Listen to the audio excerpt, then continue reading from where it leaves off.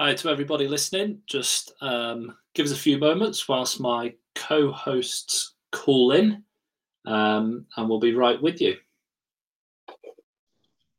So I believe we're connected to Matt. Good morning and afternoon. Or even having me on. Or whatever it is you are in the world. Exactly. Morning in our case. Yeah, morning your case. 5 o'clock here in sunny Manchester.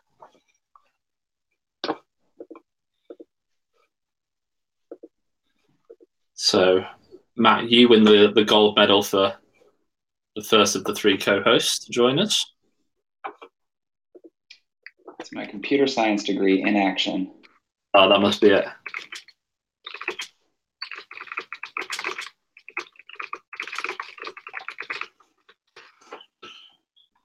So Roger and Scott are telling me that they've joined, but that they're not in.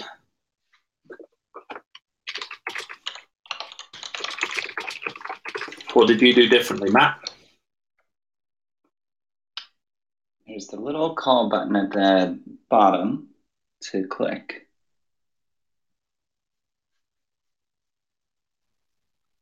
Okay, I believe we've got Scott. There we go. Yep. There we go, Scott. And I believe we've got Roger. Hello, can you hear me? Certainly can. Brilliant. Marvellous. Cool, thank you, guys. So we'll give it another, another 3 or 4 minutes till we get going anyway, to get people a chance to get set up on the app and things if they've not used it before. So just bear with us whilst we allow that to happen. I see that we've got a few people joining us, which is great. Matt and Scott, are you both in Portland? I am. So it is cloudy and rainy in Portland, Oregon. Really? And it's sunny and bright in Manchester, UK. So that makes a nice change. It's usually about the same, I think, right? Matt, you're down in Palo Alto, right? Yeah, I'm in Palo Alto, California. Okay. How are things there? Also a bit cloudy. Yeah, we've it's generally sunny and warm here, but we've had a little bit of extra weather this week.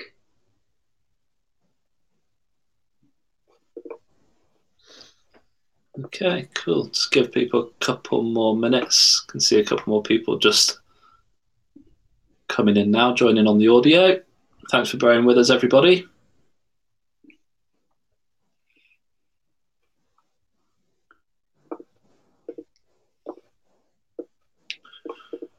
Roger, how are things up in Bury? Not too far away from where I am, but enough to make a difference. No, equally sunny, actually. Crikey, we are doing well. We did have some frost this morning. It dropped below zero last night, which was a bit unseasonal. But yeah, it's. I took the dogs out at lunchtime, and it was a glorious walk. Actually, really nice. Good. Okay, can just see another couple of people have entered. So I'll just wait another minute or so. I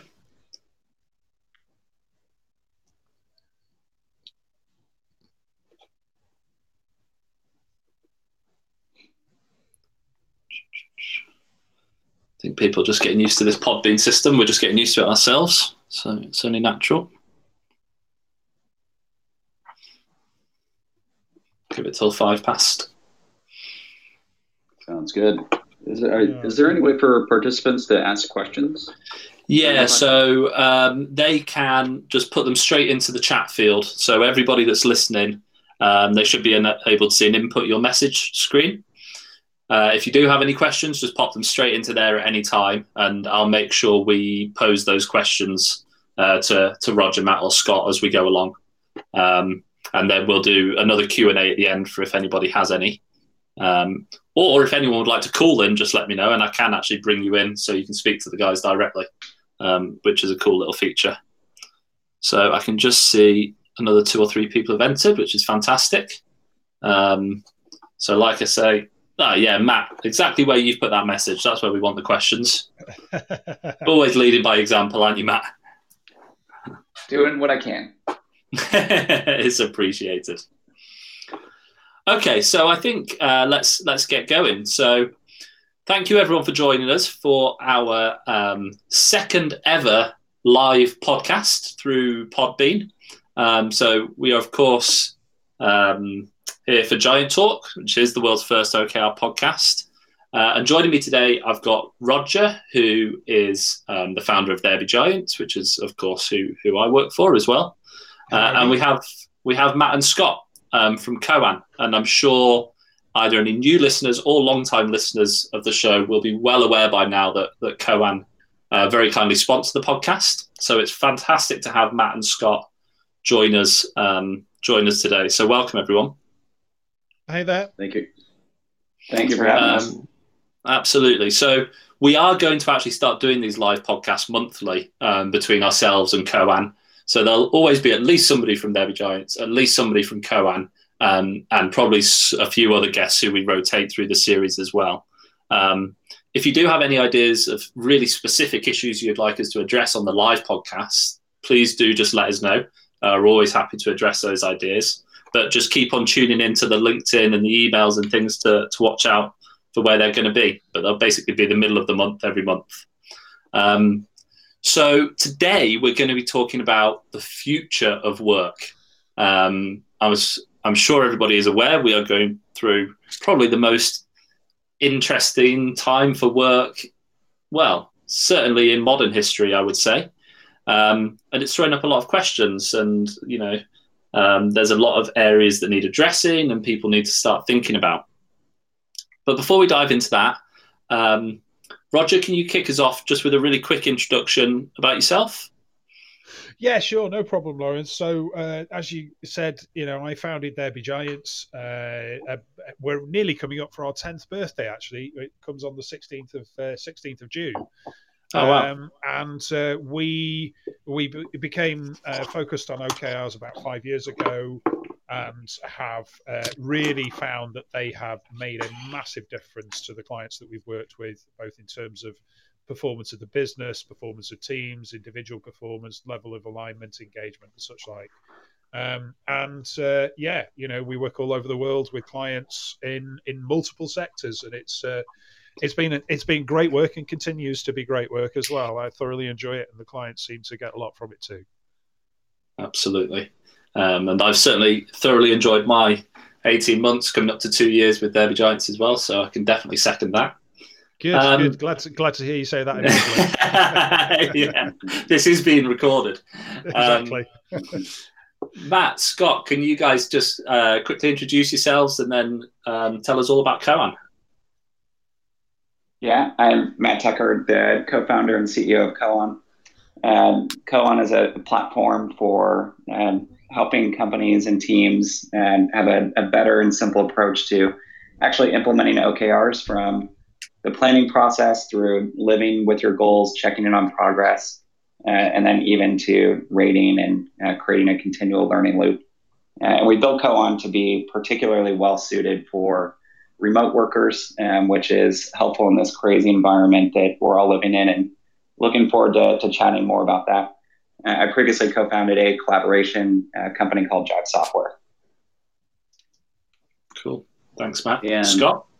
Yeah, Scott Campbell here, head of go-to-market operations for Koan, co-founder, and been with the company for almost a year now. So we're relatively new to the organization. Working with our clients, we've got well over 200 clients around the globe that are using Koan successfully to manage their OKRs and goals across their enterprise. I've been in the tech industry for about 27 years now, so thrilled to be a part of Koan and thrilled to be associated with There Be Giants.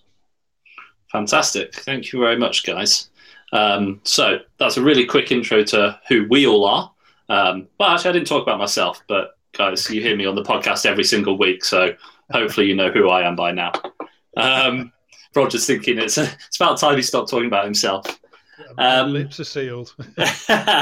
Okay, so this podcast is about the future of work, as we said, but let's just sort of ground ourselves for a second here. 3 months ago, what did the world of work look like, Roger? Well, I mean, certainly in terms of the way that we worked, we were a fairly mobile team, but we had, we did have an office that we tended to gravitate back to on a fairly regular basis. But fortunately, I think we were lucky because we did have the tools in place to work more remotely if we needed to. But yeah, a lot of travel, lot of office time. Yeah, I would say that's pretty much how it looked actually. And what about for our clients? Traditionally, what were we seeing? Yeah, well, we were seeing pretty much office-based working. Whenever we went to work with our clients, when we did projects with clients, it would always be on site. And typically those that perhaps maybe did work remotely were asked to come into the office to work on to participate in the workshops that we were running, and so everything was just sort of office focused, definitely. And Matt, were you seeing a similar thing? I don't know if you can tell for your clients where and how they're working, but certainly through the conversations you were having, did it still feel like a pretty traditional setup of office-based work? Yeah, generally speaking, I think there's a reason it's called future of work. These trends, none of these trends have been new, and we've all been talking about them as, we see these things coming, and there's companies experimenting with it, and every organization, is becoming more remote workers. People are having more flexibility. Certainly our customer base, which tends to embrace some of these trends a little bit early, and we were seeing a lot of that. But it was also a little bit business as usual. Recession was maybe coming, but nobody was sure when. And we were on planes a lot, just like our customers. So it was, it was all that stuff. Maybe that's coming in the future, and we're starting to experiment with it. But it's also a little bit business as usual. Yeah, absolutely. And I guess one of the things that we've seen really, and you touched on it there, Matt, is people were starting to do remote working from home, et cetera, fully remote offices, fully remote setups. But I guess, Scott, what coronavirus has done is just forced us all into the same position, right? And everybody now has to be a trendsetter one way or another. Absolutely. I think, as Matt referenced, everybody's been experimenting with this in the past, and they've been forced into actually implementing it in reality, and struggling with it, right? I think a lot of organizations are having difficulty figuring out, what the operating rhythm of the organization is. How do they communicate and collaborate in an offline remote work environment? And certainly we've got a lot of tools at our disposal. I know that I've spent more time on Zoom meetings in the last couple of weeks than I would like, care to admit. Slack, and asynchronous communication tools are fantastic, but most organizations are really, struggling with how do you connect with your coworkers? How do you share information that's appropriate? How do you get recognized for the work you're doing? And how do you, create an atmosphere of accountability as well is something that I believe most organizations are struggling with. Yeah, absolutely. And to be honest, I think worldwide we're now reaching a point where the novelty's kind of worn off for people as well, and people are certainly having to think, actually, this could go on 1 month, 2 months, 3 months, 6 months. How do we start to build some of those things that Scott was just talking about, Roger, so that we get past this novelty factor? Yeah, I mean, it's interesting you mentioned about the novelty factor, because I was reading a newspaper article a couple of weeks ago saying that collectively, after about 6 weeks, we were, a lot of people were having a crash around that point. And it was because that novelty factor was wearing off. And it's not in the sense of, I'm getting bored of it. It's a sense of actually the adrenaline is ebbing down because the change is becoming the norm.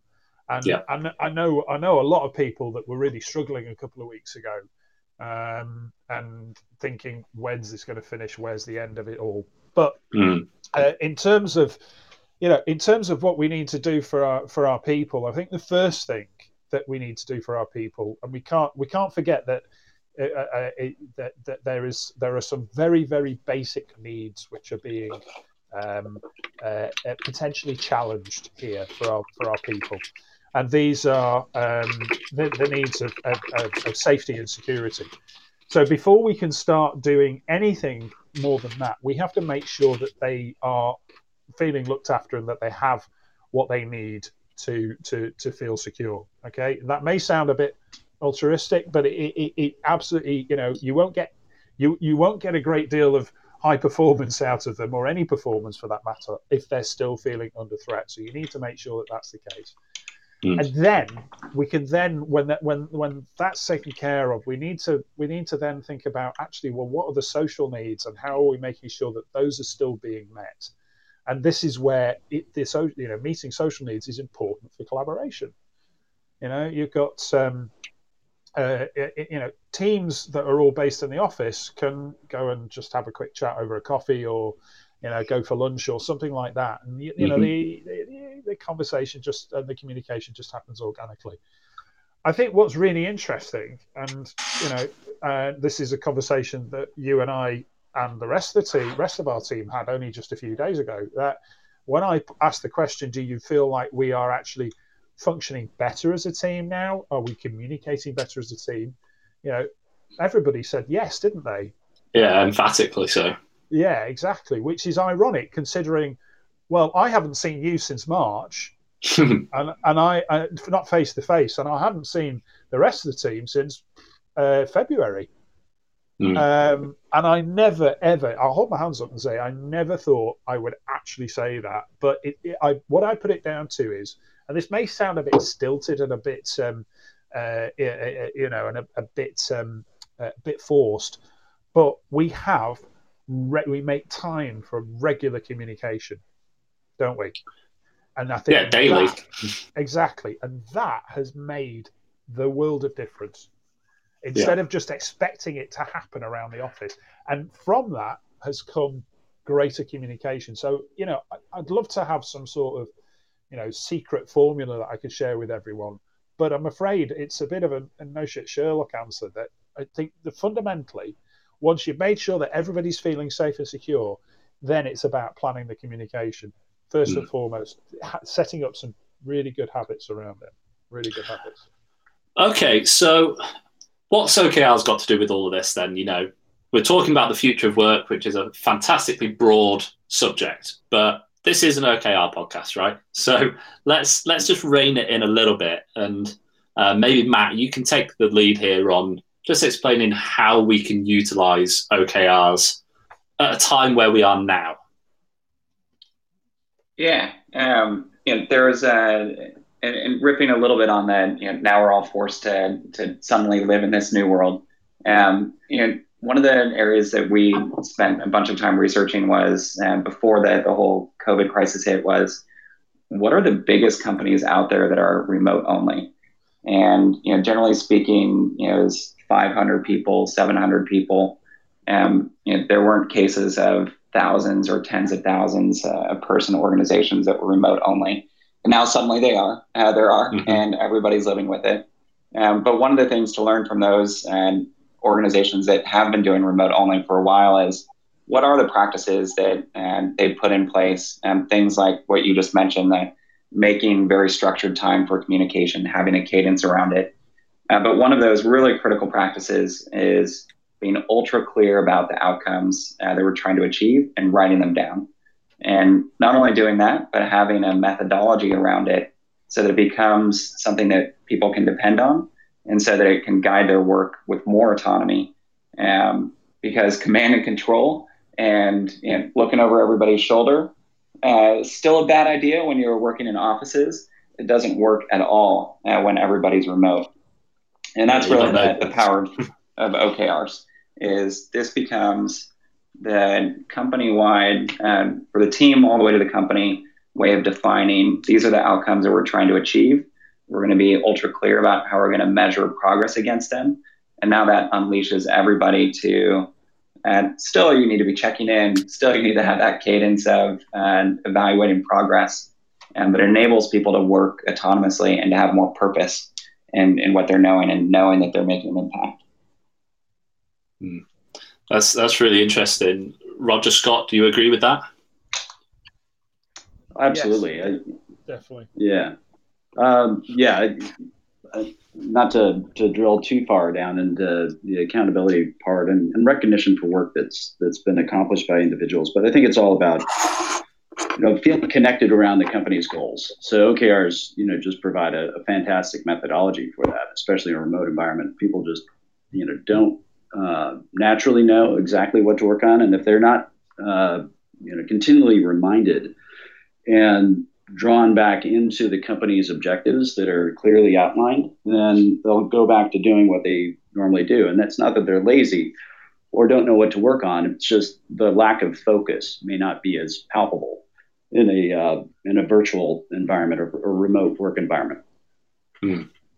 Absolutely. Okay, Roger, I'm going to ask you to make a prediction for us then. In 6 months' time, are we going to be back to exactly where we were 3 months ago, social distance allowing, and restrictions being lifted allowing, or are we actually going to see a shift in working habits and practices? I believe that we will see a shift, not across the board. I think some people really want to go back to the way things were quite quickly. But I think a lot of organizations will wake up to the fact, if only driven by commercial motivation, when they realize actually perhaps they don't need to be paying the rents on all the real estate that they've got. Yeah. And they can cut back on that. But I think this, in many ways, the COVID pandemic has been a proof of concept, perhaps, for remote working, and it's proven that actually, it can work. It genuinely can work, but you have to flex and you have to shift. And if there's, I think about the managers and the managers that perhaps have maybe stood in the way of really promoting and championing remote working in the past. And my observations from my experience has been that that's been predominantly down to a lack of trust. And all of a sudden, any managers that are micromanagers or wanting to watch people closely, they are suddenly probably feeling very, very challenged by this situation, and they either have to find a way of shifting themselves, or they have to find something else to do, because this reality is there's no choice. We've got to face up to it for at least the short term. But in terms of how things will look in about 6 months' time, I think there'll be enlightened businesses that will embrace the changes that this, or the opportunities that this has presented for us, and I think there will be major ways in the way that businesses approach planning as well for the future. I think this whole situation creates a big question mark and challenges the way that businesses have approached strategy and planning as well. Yeah, go for it, Matt. I was just going to ask, there have been quite a few news stories in the US about bosses panic buying spyware, worried about whether their employees can possibly be productive remote. I don't know if there have been as many stories in the UK. But I've not heard any. It's quite a series, and this is software that will monitor your keystrokes and take a picture of you every 15 minutes and measure whether you've been in email and what apps you're using. And to your point, Roger, this is not going to work, and that is not going to be successful. There's no way that type of micromanagement is. It never worked before. That kind of extrinsic motivation is not nearly as powerful as the intrinsic motivation you can get from actually trusting people and giving them autonomy. But I think you're on a good point, which is this has accelerated everything, and the coronavirus situation, of course. The genie's out of the bottle to some extent. There's the fear to some level is gone. We've all proven now that we can make remote work actually happen. But I think part of this is it's creating an imperative to shift even faster into being the type of culture and company structure that can work in a remote world, but just in a newer future work world in general, where we do give people more autonomy, where we do use tools like OKRs to imbue work with purpose and clarity. Nothing motivates us to change more than a common enemy. You see it in wartime, and you see a fantastic innovation happen during wartime. And, you could say that the common enemy that we all share is the virus. And that has forced some incredible innovation and some incredible change. But we unfortunately are creatures that often like to remain in the status quo, should we say, because it's the path of least resistance. But we're capable of some amazing things when we really have to be. Yeah, absolutely.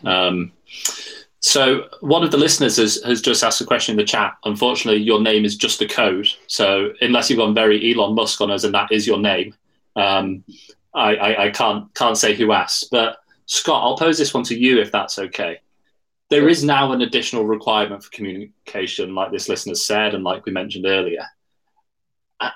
They're asking, are you assigning certain tools to certain activities? Slack for work communications, you mentioned earlier. But how can you not only utilize tools to maintain the social requirement Roger mentioned earlier, but actually promote everyone else to get on board as well? You guys as business leaders don't have time to ring every single one of your members of staff and speak to them for 15 minutes a day, do you? So how can you use the tools to enhance the communication culture? Great question. I think companies that have handled this situation, COVID and working remotely well, have been very deliberate about what tools they use for what types of communication, and establishing a deliberate cadence around that. I think being deliberate is really the key word there.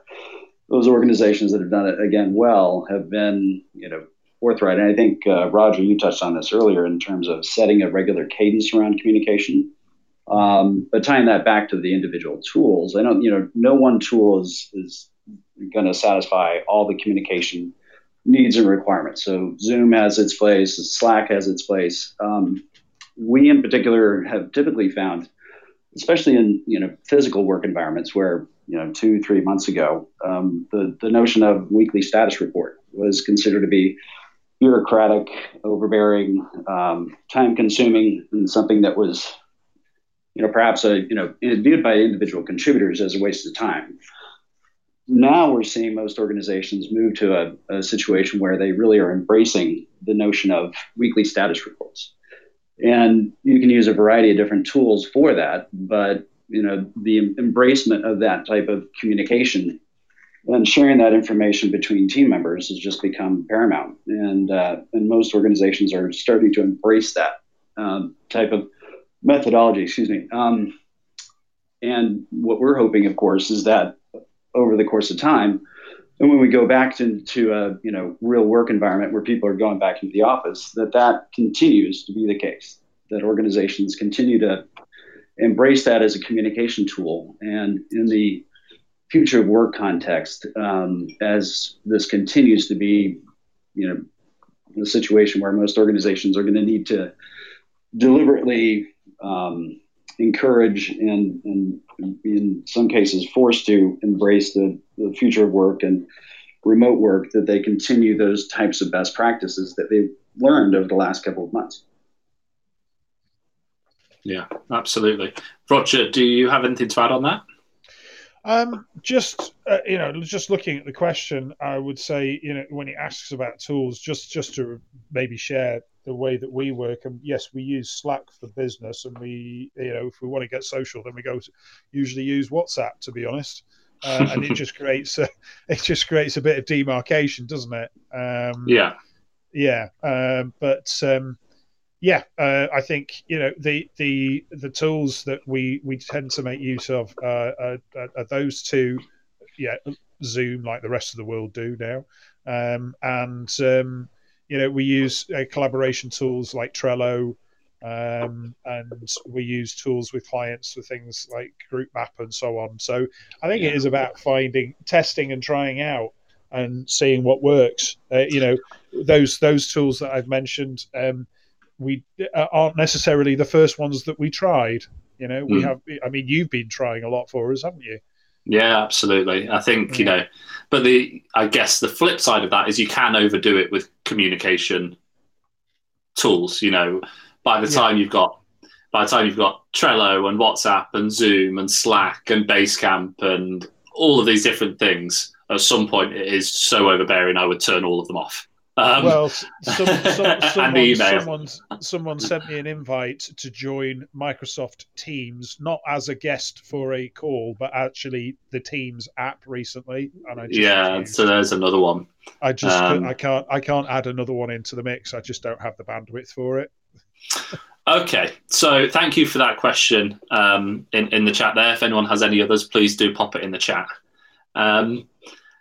Matt, as you brought up the last USA study, I'm going to pose this question to you, which is something that I have seen coming out of the States, which is that a lot of people, and actually in the majority from what I saw, of people said they were willing to take a pay cut to actually be able to continue working from home. I don't know. Is this something employers need to be listening to, or is this just kind of some employee pipe dream and people do need to accept that we do need to get back to work at some point? I think that it's a great question. And one of the interesting things is a lot of this data was coming out from way before the coronavirus crisis. And so there have been studies, what's most important and to feeling engaged at work, what are the most important benefits. And these, this has been a constant conversation over the last decade. Why haven't we been able to move the needle in terms of how connected and engaged people feel at work? And it's all about, do I feel connected to my team? Do I feel connected to my boss? Do I get feedback? Does my work feel purposeful? Do I understand how I'm connected to the company's mission? And there are a bunch of different factors. But one of the really common refrains was, I want more flexibility in how I do work. I want to have flexible hours. I want to be able to work from home sometimes. So this is nothing new. And it's part of why it's been a future of work topic for a long time. Now it's, wow, we've proven that we all did it. We're proving that it works. We're having to change the way that we work a little bit, with more deliberate communication and with OKRs becoming even more critical, for example. But now a lot of people don't want to give it up. And I would say even our employees at Coan, it's probably a mix that a lot of other organizations might see as well, which is there's a few people that really want to get back to the office and work from the office because they're just not feeling productive from home. But the majority, they'll want to come into the office sometimes, but they're actually very productive from home, and they might want to do it half time or the majority of time. And we're also suddenly even more open to hiring people that are fully remote. And that's something that we've done previously, as a company. But all these changes, I think, are typical. And would I accept a pay cut to do it? Maybe.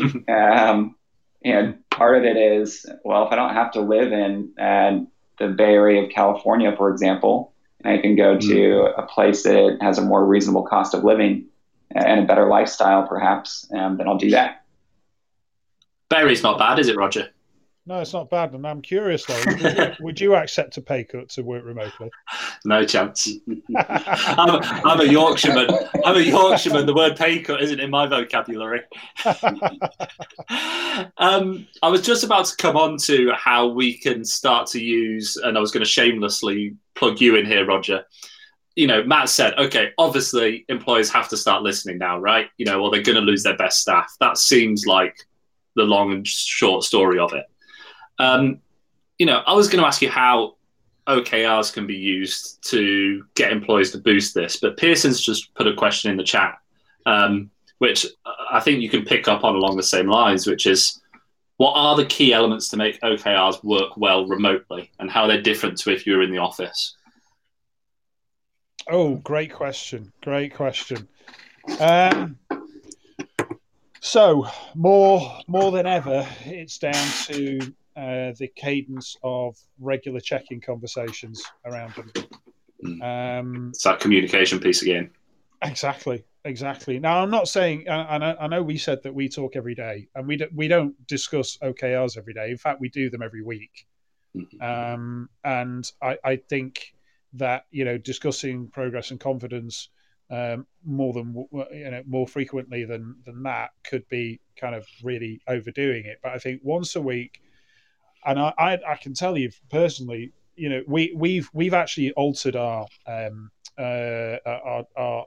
cycles as well, because we'd taken our 12-month objectives and reframed those down as 6-month objectives, and we'd taken our 3-month objectives and reframed those down as 2 months now.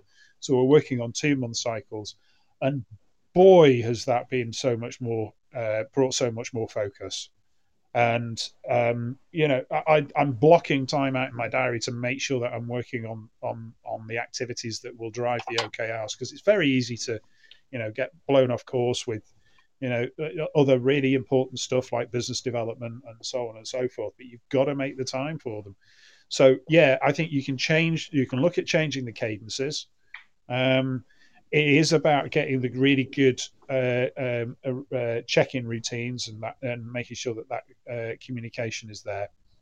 But then it's also about leveraging the tools that you've got. And unashamed plug for Koan, because we use it. I love that when you've done when we've all done our reflections in ahead of the check-in conversations that we do on the Monday mornings. We've done the reflections ahead of that. Me as the manager, I suppose, the big bad boss, the big bad boss. Yes, being able to just to see what people are saying about where they're up to with certain things and what their reflections are on the week, and see that and be able to acknowledge that, be able to make comments against it and so on. And I just find leveraging the tools is super useful. It really is, and I think I think it's down to looking at your cycles. So what cycles are your OKRs working to? It's about the frequency of check-in, and it's about leveraging the tools to make sure that those, you get even more value from communication as well. Yeah, just to add a couple of points there, I think the reflections that you mentioned, Roger, I think, in Koan, for example, you can provide feedback on those, right? Everyone can provide feedback on everybody's in their team. But I think it's really important, especially when working remotely, that the feedback you provide is really quite earnest, and you're honest and true in how you're feeding back to people, and maybe picking up with another conversation if it needs to take place, because social interaction, human interaction is all about seeing body language of how people feel. And being able to react to it in the office. And you can't do that. And that is part of OKRs, because it's part of culture and it's part of feedback, and it's part of just human responsiveness, basically. So if people are having an off week where they're not making progress on their OKRs, they need to be honest about it in the check-ins and the reflections, but also people need to be sympathetic and see what they can do to help. And really, you've got to have some sort of transparent system to make that happen well. Let's face it, an Excel spreadsheet is not going to help you convey that you're having a shit week, whereas there are other tools out there to help on that. Scott, do you have anything that you'd like to add for Pearson on that question? Yeah, and thank you for that. I would love to get TBG's input on this as well, but we typically see a common mistake when deploying the OKR methodology is that organizations only have managers or VPs or directors of the organization report on the status of the key results. They're the ones that are responsible for updating the metrics and their current confidence ratings and so on. And we believe even that in a physical, everybody in the office work environment, not a great way to go, because it's not involving the key stakeholders, the people that are actually doing the work and contributing to successfully achieving those objectives and key results. So in the Koan, not to shamelessly plug our product, but I guess I will. In the Koan context, we certainly recommend that the contributor, we call them contributors to key results, are involved every week in rating their confidence level around key results as well, and providing those comments in addition to that weekly status report, or what we call the weekly reflection. And so by involving the individual contributors that are involved in actually doing the hard work to achieve the OKRs, you do inject that notion of ownership, autonomy, recognition for the work that they're doing, and ultimately you're getting much better alignment throughout the organization. And if you only limit it to the managers or directors within the organization, you only get one lens on how the organization is performing. Is that Roger, Lawrence, are those kind of mistakes or things you see when you go into work with clients? Roger, go ahead. Yeah, I would definitely say so. Yeah, I've seen that happen. I've seen it. There's be easy mistakes that have been made. Yeah, absolutely. And one of the mistakes that we see a lot as well are, and this is very true working remotely as well, the senior teams having lots and lots and lots of conversations over Zoom and whatever, especially during a time of crisis, which hopefully we will be moving out of, and expecting that everybody else just somehow knows by some sort of strange osmosis what's happened in those Zoom calls, and not being transparent and not telling everybody. So, all hands meetings where you're updating everybody on the strategy and movements of the organization are really, really important as well, even more so when working remotely, because you can't just overhear a conversation that you might have overheard before. Okay, so Roger, you discussed earlier kind of about how we've pivoted business a little bit, and our thoughts for moving forwards as well. We even had the conversation this morning. Matt, what's your current thoughts on what you're going to do with Coan moving forward when all of this is over? And they come out and say, right, everybody can return to their offices. Is it going to be a phone call that Monday morning telling everyone to be in by 9 a.m.? What's your thoughts? No.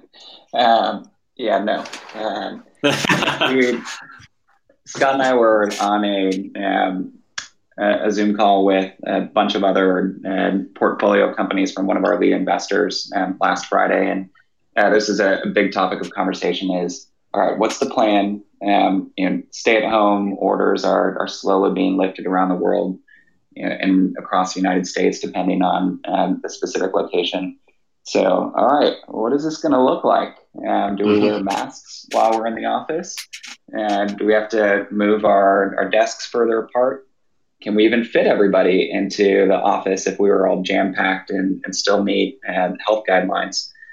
And it was kind of all over the map. Some of the interesting data points were a lot of companies that either they just got lucky and their lease was ending, or if they made the much riskier and difficult decision of, hey, we're going to break our leases because we just can't afford this. But generally speaking, everybody's perspective was, this is going to change how we're thinking about office space forever. Maybe we're going to have smaller offices. Maybe we're not going to have offices at all. And we're hiring more people that are remote in less expensive locations. For us, it's going to be kind of the pragmatic middle. We're still going to have an office. We're going to have it be open, meeting the U.S. CDC guidelines. Might not be able to have a coffee maker for a while, for example. But for our culture, there's a set of people that do want to be in the office and feel more productive there.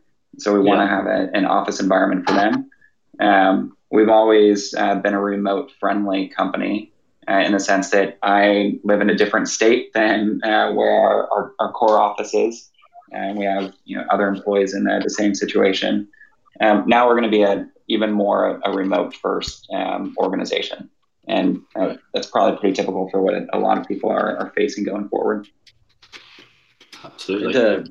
To add on to that, what's going to be interesting about this particular situation is that one policy is not going to be able to apply to all the employees. It is going to be very individualistic, and I think we're going to have to open it up to people making their own choices as to how quickly they return to work, how often they're actually in the office. And there are some very real kind of scenarios where individuals may just prefer to work from home, but there are also real scenarios where they have particular health issues, or they're just more sensitive to the overall concern globally around potentially getting COVID, and they're frankly more nervous about the situation. And I think we've got to be accommodating to those individual circumstances, and that's a different way of approaching things than the command and control structure from before. Sorry, Roger. I think you make a really, really good point there, Scott. I think it's easy if you're if you've got a team where everybody can work remotely and nobody's got issues, in the home, which makes it an unproductive environment in which to work. Then it's easy to assume that everybody else is in the same boat, and that's not the case. Yeah. That's not the case at all. You've got some who you say could be quite anxious for very good reason about exposing themselves to any risk of catching the virus, and also conversely, you've got those that actually really could do with getting back to the office because for whatever reason their domestic situation is really not conducive to working from home. Fortunately, I only have two needy dogs to bother with it. But I can imagine if I had, rather loud children knocking around and such like, that could make things very, very different. And I do have friends who, have boys that are like 2 and 3 years old, and he's trying to drive a product team whilst and do all this scrumming and sprinting whilst he's got 2 and 3 year olds causing mayhem. This is an easy thing to do, but so I think when this comes back to the office, I think we have to be prepared to accommodate those that want to get back to the office, but we also at the same time have to make allowances for those that are equally productive and performing at home as well. I'm going to make a prediction about the future.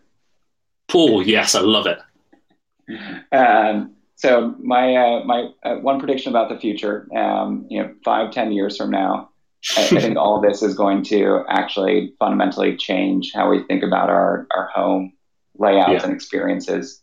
And so this idea of maybe there's just a kitchen table to do work on when you're occasionally doing some extra work from home. No way. This is going to fundamentally shift our expectations of, I need a place to be productive at home, and I'm going to set things up in a way and look at the apartment I'm renting or house I'm going to purchase with all of that in mind. I think it's going to shift behaviors in a pretty deep way. Do you think it will start to shift,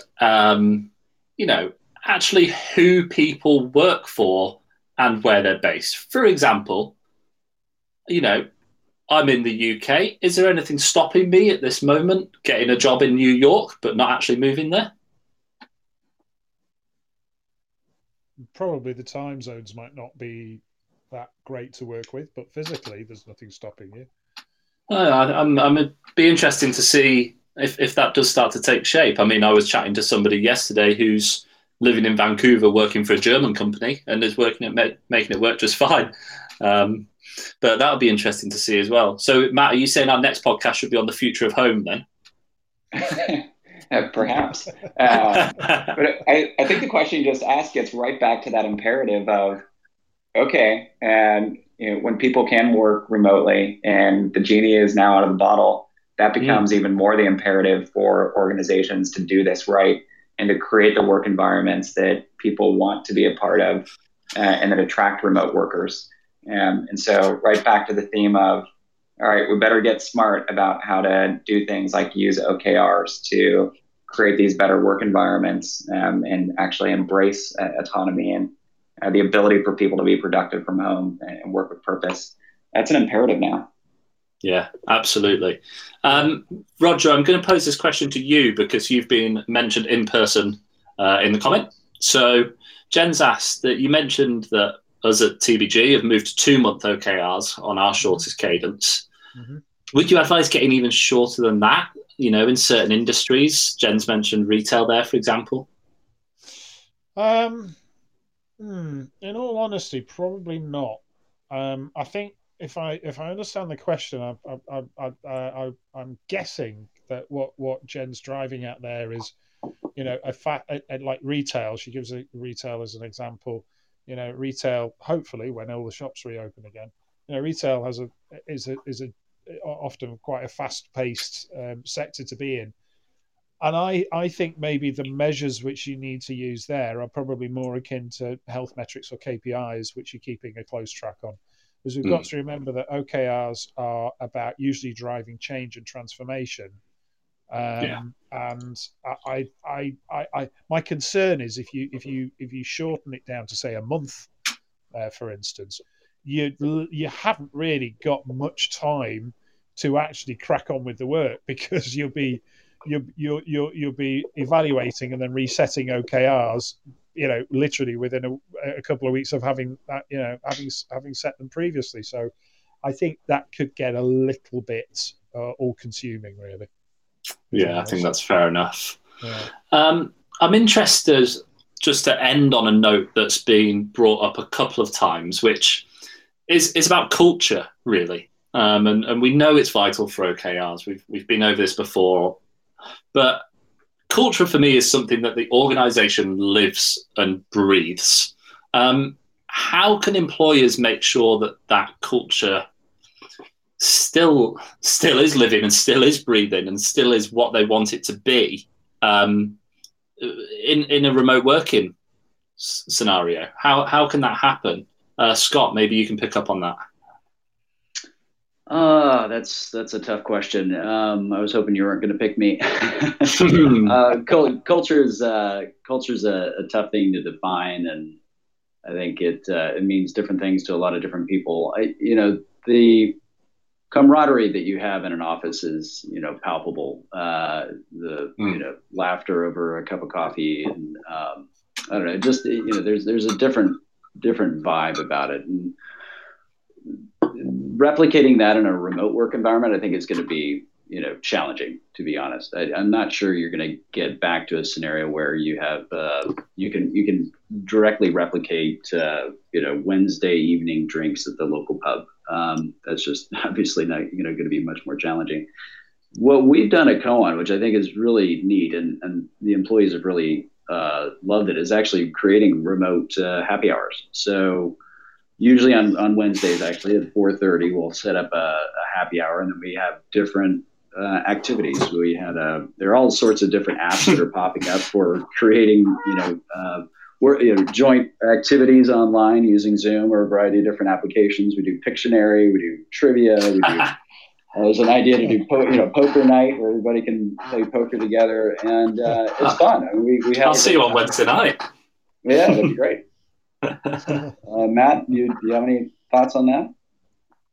Yeah, I think those are great tips, and they're totally fun. And you have to add some structure to what might have been sort of automatic, like we get that energy from being together just in the office and maybe over a cup of coffee randomly. Now it takes structure, and it takes some thought to add. Is it the Wednesday virtual happy hour? Is it some other practice? I usually think of culture as simply being the behaviors that you really live with as a company, and what you say is important. And so whether that's, OKRs, like as a leader, I care enough to write down what's important and therefore, enable my team to get their best work done, or whether it's, we care enough about connecting with one another that we'll take a moment to share non-work things with one another and have that open feedback and some fun. It just takes a bit more structure and thoughtfulness. Roger, close us out. Wow. What's your thoughts? What do you want, a song? Closing thoughts.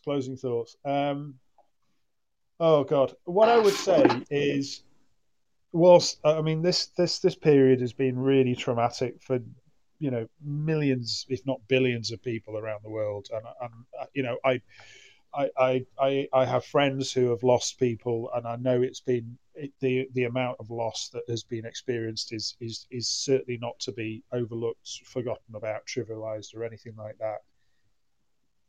However, that I do genuinely believe that there is so much good that's going to come out of this, and I think we're glimpsing in the conversation that we've had over the past hour, I think we're glimpsing at some of the real benefits that we can seize and we can continue to build on from this point onwards. Like I said, when our backs are against the wall and we've all got a common enemy, we can do some amazing things. And I think we a lot of people have shifted in a very, very short space of time, and that's not something that you often see. And that's why I think this period will be looked back on not just for the loss, which should never be forgotten, but also for how it's going to move us, how it will help us move forward, how it will help us transform in the way that we work, in the way that we function as teams and organizations. Absolutely. No, I think that's a very nice closing, considering I put you on the spot there. So I'm impressed. Well, there you go. It doesn't look like we've got any more questions coming into the chat. But of course, you guys can always reach us on LinkedIn. It's Roger Longden, Matt Tucker, Scott Campbell, Lawrence Walsh, or find us on koan.co or therebegiants.com and join us and have a chat, because we're always happy to talk to you about any of this stuff. Hope you've enjoyed the podcast. Like I say, this is the first of a monthly live podcast series that we're going to be doing. Tell your friends, tell your colleagues. It's great to have more listeners, as many people engage with it as possible.